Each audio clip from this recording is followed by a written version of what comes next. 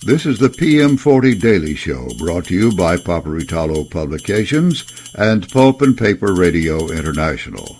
And now, stand by for today's PM40 update.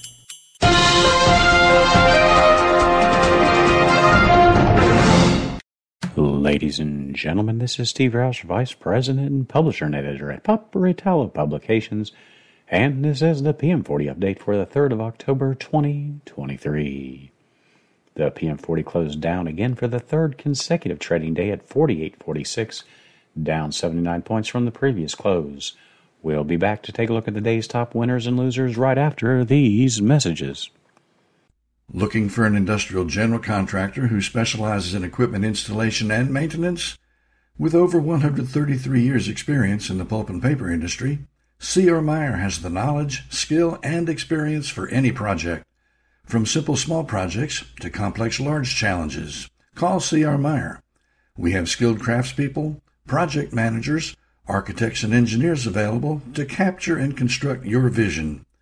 Complete your next project to the highest standards safely.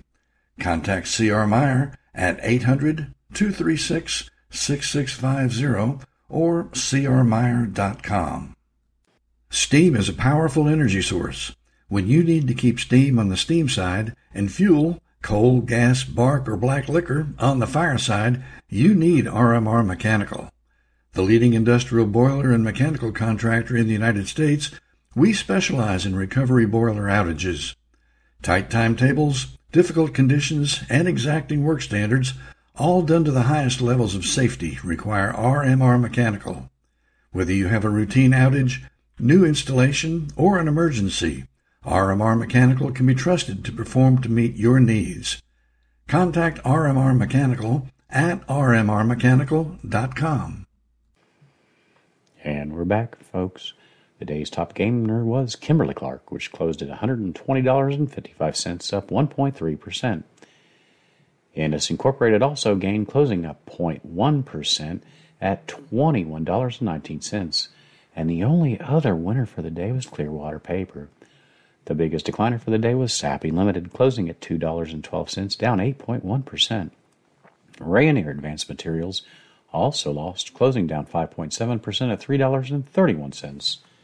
Other decliners for the day were Glatfelter, Stora Enso, Canfor, and everyone but Kimberly-Clark, Indus Incorporated, and Clearwater Paper. Not a good day, folks. Not a good day. Boo.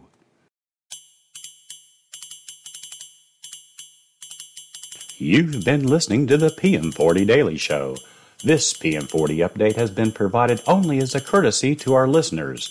Nothing said here is to be construed as financial advice. Always consult with a financial professional before taking action on market data from any source. Copyright 2023, Paperitalo Publications, all rights reserved.